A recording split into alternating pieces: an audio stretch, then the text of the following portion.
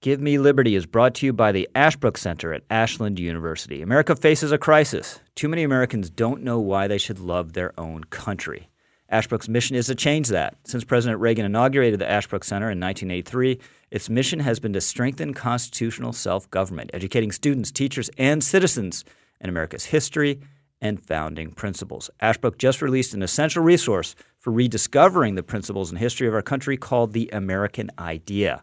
The volume presents the American story through a few key primary documents and invites the reader into a rich conversation across time about the central idea that defines America. The American Idea is available as a free digital download and for purchase. Visit ashbrook.org/American Idea to get your copy today. That's ashbrook.org/American Idea to get your copy today.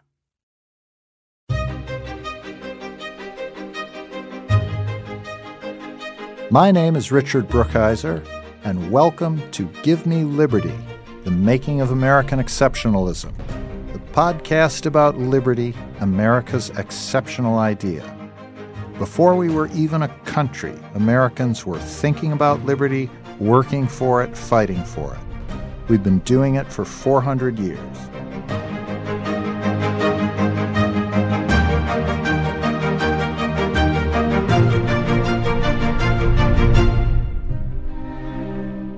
This is episode number 2. Religious Liberty in America begins in Queens. With me today is Luke Thompson, political consultant and history buff. If there's something in electoral history he doesn't know, it probably isn't worth knowing. Luke, over to you. Well, Rick, great to be back with you, discussing religious liberty, which it pains me to acknowledge something great came from Queens, but here we are. The Flushing Remonstrance is probably not a top-of-mind document for most Americans. It's the one when I'm talking about the chapters in this book that most people have never heard of.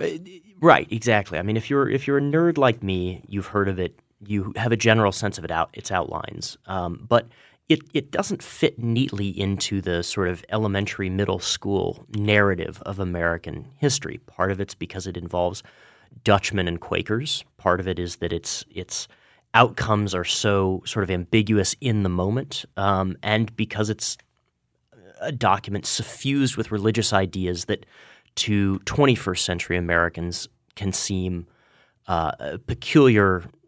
Antique, yeah, exactly, and that there are very, very small differences being litigated here as if they were monumental, and yet in many ways I think that's because the Remonstrance sets a trajectory that's so successful in terms of the way we understand religion and religious liberty that its own foundations and the emergence and the world from which it emerged is almost inscrutable to us.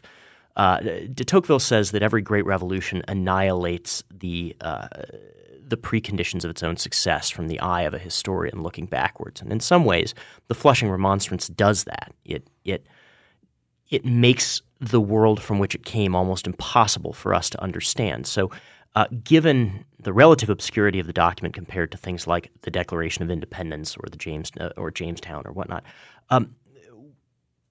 what was the world that produced the Flushing Remonstrance? Well, it's a Dutch colony. And that's probably the main reason for its obscurity, because not only did England win the war against Holland and take their colony over, they won the history of it. You know, we all know about Jamestown, we all know about the Pilgrims. But what happened in between, in what's now New York, then New Amsterdam, is a lot hazier in our memory. Holland was a potent, wealthy, ambitious country in the early 17th century. They had colonies around the world. They had New Amsterdam.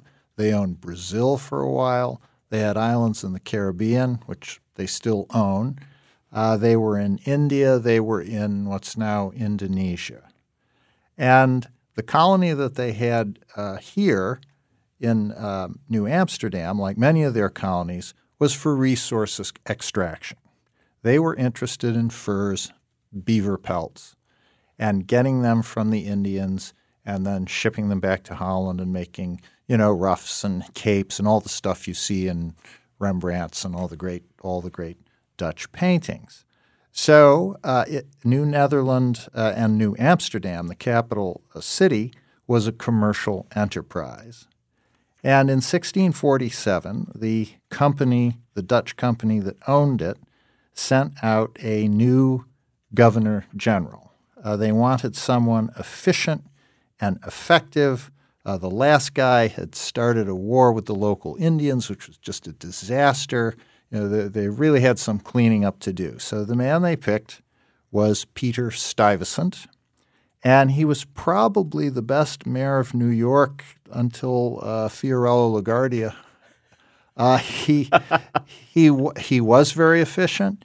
He was effective. He laid out new streets. He paved them. He built a hospital. He established a market for farmers from Long Island to come in once a week. He was a take-charge leader. But the downside of that was that he was a tyrant and he was a bigot. His word was going to be law, and his religious beliefs were going to be the beliefs of this colony. His father was a Calvinist minister of the Dutch Reformed Church, and that's what Peter also believed in, and by God, his subjects here in New Amsterdam were going to have to believe that too. Now, the problems that arose were often solved by his employers back in Holland. He went after Jews. He went after Lutherans. Well, there were investors and directors in the company that employed him who were Jews and Lutherans.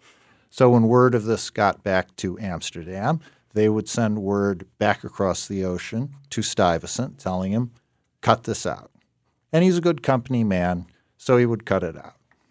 But then a religious group appears which has no directors or investors back in Holland to stick up for them.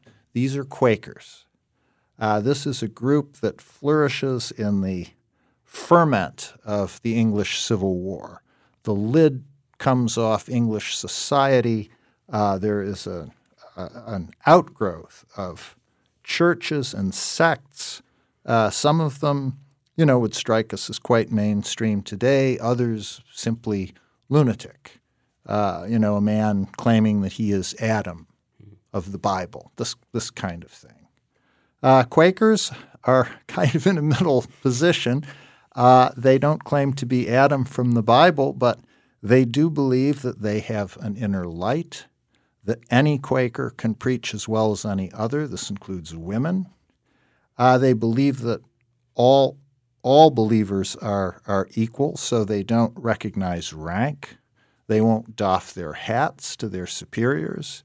They won't change their forms of address. They address everybody the same way.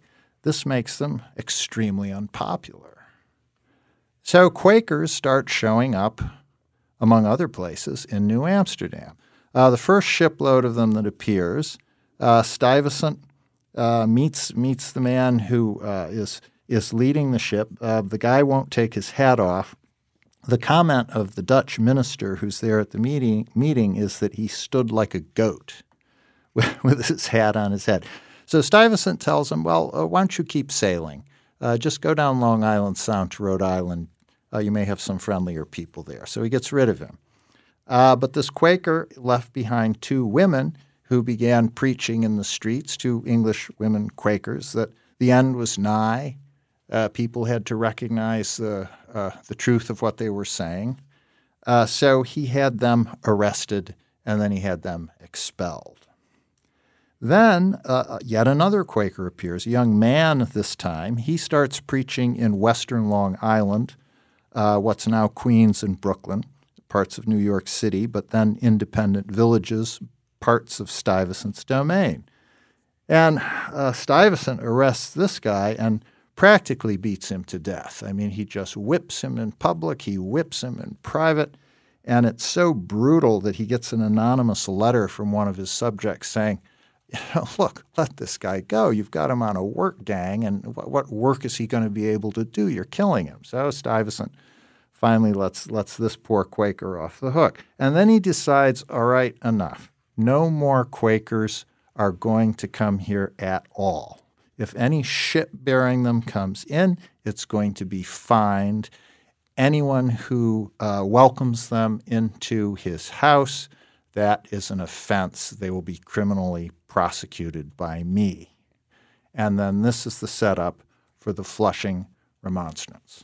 Now, why is Stuyvesant so bothered by the Quakers? Is it because he just views them as socially obnoxious, because they sort of they're not good at parties, or is it because they have some sort of view about disestablishmentarianism in terms of the Dutch Reformed Church that runs against his vision of a unified, religious and worldly power? Or is it that he sees them as sort of English intriguists who are threatening Dutch control, or some other reason? Well, all of the above except the last. It was a Dutch colony, but they were welcoming English settlers.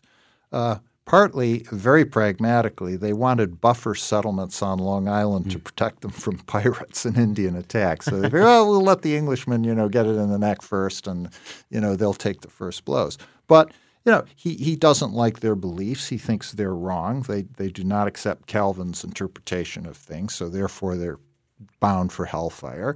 Whereas the Puritans in Massachusetts Bay are good Presbyterian Calvinists down the line. And, or Congregationalists, some of them, but yeah. They're fine. They're fine.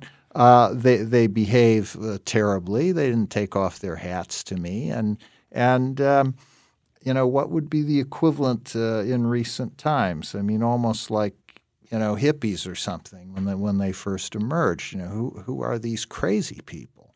And he just does not want them there. And also he knows, or he must sense, they don't have any allies back in Holland. I'm not going to get yanked down my chain for this.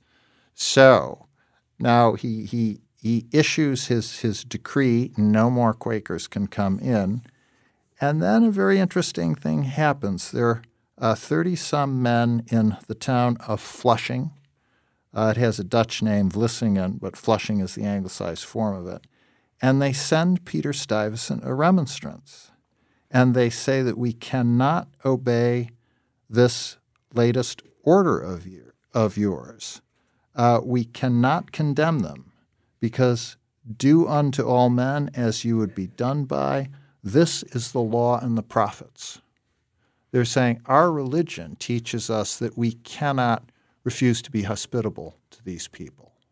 And we're not going to obey your order. We can't. How can we? Now, they make some other arguments. I mean, it's a clever document. They do say there is an outward law, which is the law of Holland. Mm-hmm. And Holland is a tolerant country, a relatively very tolerant country by contemporary standards. You can be of any faith there so long as you worship in private. That's the outward law of Holland, which they cite. They allow Nicodemus. Yeah, right. Yeah. Jews, Turks, as Muslims were called, whatever. Mm-hmm. They also say we have a charter for the town of Vlissingen or Flushing, which allows us to have certain leeway over our own affairs. So they've got two legalistic arguments. But their main one, and what strikes me as the engine moving this remonstrance, is this religious conviction that Stuyvesant is ordering them to do something that is against the will of God. And that's what they hit him with, and that's what they keep recurring to in this document, which is rather hard for us to read. It's 17th century language. The sentence structure is very involved. There are lots of biblical quotations and allusions. It's harder than Shakespeare. It's a harder read than Shakespeare. And the other thing that moves me so deeply about this is that they all sign their names at the end. But there are about 4 or 5 of them who can't write their names or don't write their names. They write marks. These guys wrote marks, but they were laying down a marker. They were putting themselves on the line, even though it could just be some weird little scrawl to represent his name. And they're not themselves Quakers. No, they don't seem to be Quakers, but they have this attitude. They say, we will recognize Quakers, we will recognize Presbyterians, we will recognize Baptists. They compare these people to Christ's little ones, and they say that it's the will of God that we care for Christ's little ones. It would be a terrible thing to define the will of God, for out of God Christ is a consuming fire. I mean, they're really telling Stuyvesant, we have to tell you this. It would be very bad for us to agree with what you're saying. I mean, we would be risking divine punishment ourselves if we excluded these people. So we can't go along. And that goes to a way that religious liberty in America is traditionally interpreted. It's sort of the Hector St. John de Crèvecoeur version of it, where there are just so many, who's writing before the Revolution even, but there are just so many sects everywhere that the idea of having an established church or some sort of ecclesiastical polity aligned with the polity, the sovereign polity, which was just impracticable. But is that the case here? It doesn't feel like it is. It feels like you could, in fact, have an autocratic established church in New Amsterdam if one wanted one. Well, you had one. I mean, Stuyvesant, he was doing his best, and he was a very effective guy. No, that's the sociological explanation for why we have religious liberty. We've had so many religions here that they have to get along, otherwise they'd be at each other's throats all the time. Therefore, we decided to live and let live. Then there's also the philosopher's explanation, which would look to, John Locke, people like that, their influence on people like Jefferson, and certainly that's important, and that's important for people of a philosophical cast of mind. But this is a religious reason for religious liberty. You, Peter Stuyvesant, you are our governor in the world, but we have a more important governor who tells us that we can't do what you want us to do. That is the engine at the heart of this statement. And does it work? What happens? Well, that's the sad thing here. What Stuyvesant does immediately, and we know it very well because he kept very meticulous records, and you can go online and read these. He cracks down. He arrests people right and left. He interrogates them. There are these minutes of his interrogation of a man, Edward Hart, who was the actual draftsman of the Remonstrance. And he just goes after this guy, and he says, who told you to write this? Well, no one told me to write it. Well, how did you come to write it? Well, I was taking the sense of the people. Where did you do this? Was there a meeting? Well, no, there wasn't a meeting. Was it and it's really like point after point after point, and this guy's trying to duck it. He's trying to be evasive. It's really a window into authoritarian life. I mean, look, someone in North Korea today would willingly be transplanted to New Amsterdam, but this is a really tough crackdown that Stuyvesant does. And he arrests people, he throws them in jail, and he breaks them. They finally ask to be forgiven. One argument is, we weren't really criticizing you. We were just trying to determine what your thinking was.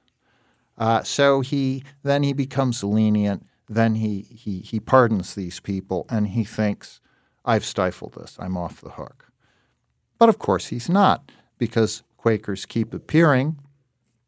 Another one named John Bone, also from Flushing, now Queens, is hauled before Stuyvesant. Again, he refuses to take his hat off. It is taken off for him. And this time, Stuyvesant decides, well, what I should do with this guy, he keeps him for 5 months. I think he's hoping to make him crack. And he doesn't. So the final thing Stuyvesant does is he sends him back home. He sends him to Amsterdam. He's like throwing him into the lap of his employers. All right, you people decide what you want to do with this guy. And then their decision is one cast in terms of pragmatism. And they write Stuyvesant back and say, look, we don't like Quakers any more than you do. But we do want people in our colony. We do want settlers. So just leave these people alone, okay? Just back off. And Stuyvesant finally, the good company man, obeys what he's told. And what sort of man is Stuyvesant compared to say, Yardley, for instance? On the one hand, you said he's a visionary with a lot of very, little p progressive ideas about how to organize the city. Also, he's clearly quite narrow-minded, at least on matters of religion. He seems to be in some ways both an extremely efficient person and also a bit of a voluptuary. He's missing a leg. What sort of person is this? Because there are these colonial governors who are neither fully villains nor fully heroes in the way that from the period before the Revolution. And I think it's interesting to think about them in their ambivalence from the standpoint of American liberty, both as essential vehicles for getting us to the point of where we can have a successful revolution, but also as byproducts of a colonial era passing away with American independence. Right. Well, you mentioned he's missing a leg and he's a voluptuary. He's missing a leg because it was torn off by a Spanish cannonball when he was attempting to capture one of Spain's Caribbean islands earlier in his career. He's a voluptuary because he was based, before they sent him to New Amsterdam, he was in Curacao, and he made sure all the time he was in New Amsterdam that he got parrots and parakeets sent to him from Curacao because he liked them. So there's something, this romantic streak there. He is an autocrat. It's my way, my way or the highway. He really is like that. But the flip side of that is he obeys orders from his bosses. So when his bosses tell him, lay off the Jews, lay off the Lutherans, and then finally even lay off the Quakers, he does it. He obeys. And then the final act in 1664, only a few years after the Remonstrance and this whole episode with John Bone, the English show up. And they show up with overwhelming force. And they send to Stuyvesant a message: surrender, or we will bombard and take your city. And Stuyvesant wants to fight. That's his initial reaction. And he's there at what's now the Battery, southern tip of Manhattan, with a cannon. He's willing to put the fire to the touch hole and bring the conflict on. But the citizens, his subjects, they beg him, don't do this because we'll be destroyed. And he relents. And then the interesting thing about it, he goes back to Holland to sort of report on his final failure and be reprimanded. But then he comes back to New York, which has now changed its name to New York, and this is where he lives and where he dies. And he's buried down in what's now the East Village. So there was something about this colony here that drew him back, which is kind of poignant. Yeah, I think so. And it's also part of what is a very New York story, right? There's an element of pragmatism in the face of high-flying commerce and lots of irreconcilable diversity, and in some ways just trying to keep things held together with chewing gum and baling wire. But also, ultimately, what emerges from this is, or what strikes me about this, is that while the Remonstrance itself fails in the sense that Stuyvesant breaks its authors using authoritarian methods, his pragmatism doesn't survive its principle, and he winds up preferring to live under its principle rather than under the pragmatic regime that had benefited and proffered and under which he'd profited immensely as a matter of personal wealth and also career. And I wonder what that says about the idea of the national character of liberty, whether we're we're just mugged by it, whether we want to be or not. Well, certainly he was, and it certainly speaks to liberty's power. I mean, if you give it its head, it will send down roots.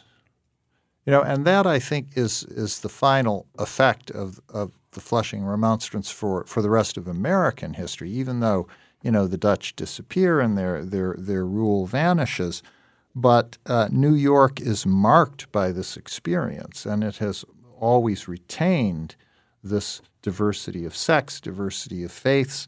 And why is this important for the rest of the country? Well, only because New York ends up being the largest city in it. New York for many decades is the largest state. In a way, New York has the big megaphone. So, and it's not even that New York is proclaiming this, but it's just like living it and doing it and enacting it, and it gets thrown out, to the rest of America. And so that, I think, is the importance of this in the larger American story.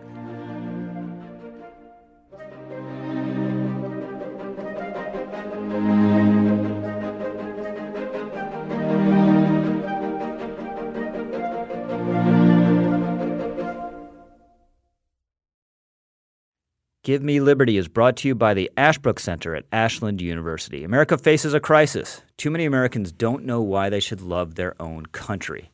Ashbrook's mission is to change that. Since President Reagan inaugurated the Ashbrook Center in 1983, its mission has been to strengthen constitutional self-government, educating students, teachers, and citizens in America's history and founding principles. Ashbrook just released an essential resource for rediscovering the principles and history of our country called The American Idea. The volume presents the American story through a few key primary documents and invites the reader into a rich conversation across time about the central idea that defines America. The American Idea is available as a free digital download and for purchase. Visit ashbrook.org/American Idea to get your copy today. That's ashbrook.org/American Idea to get your copy today.